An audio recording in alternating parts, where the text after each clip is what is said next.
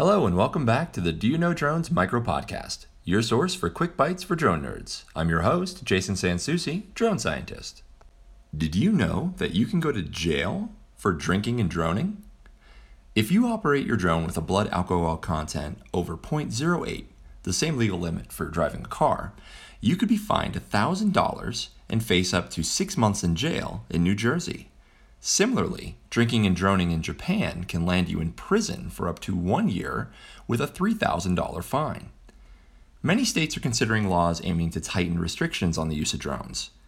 In addition to making sure that all drone activity takes place sober, some also prohibit flying drones near prisons or in pursuit of wildlife. That means you can't use your drone to chase deer, bears, squirrels, or the occasional alligator that has wandered too close to residential areas. And you especially can't do it after chugging a few beers with friends at the local watering hole.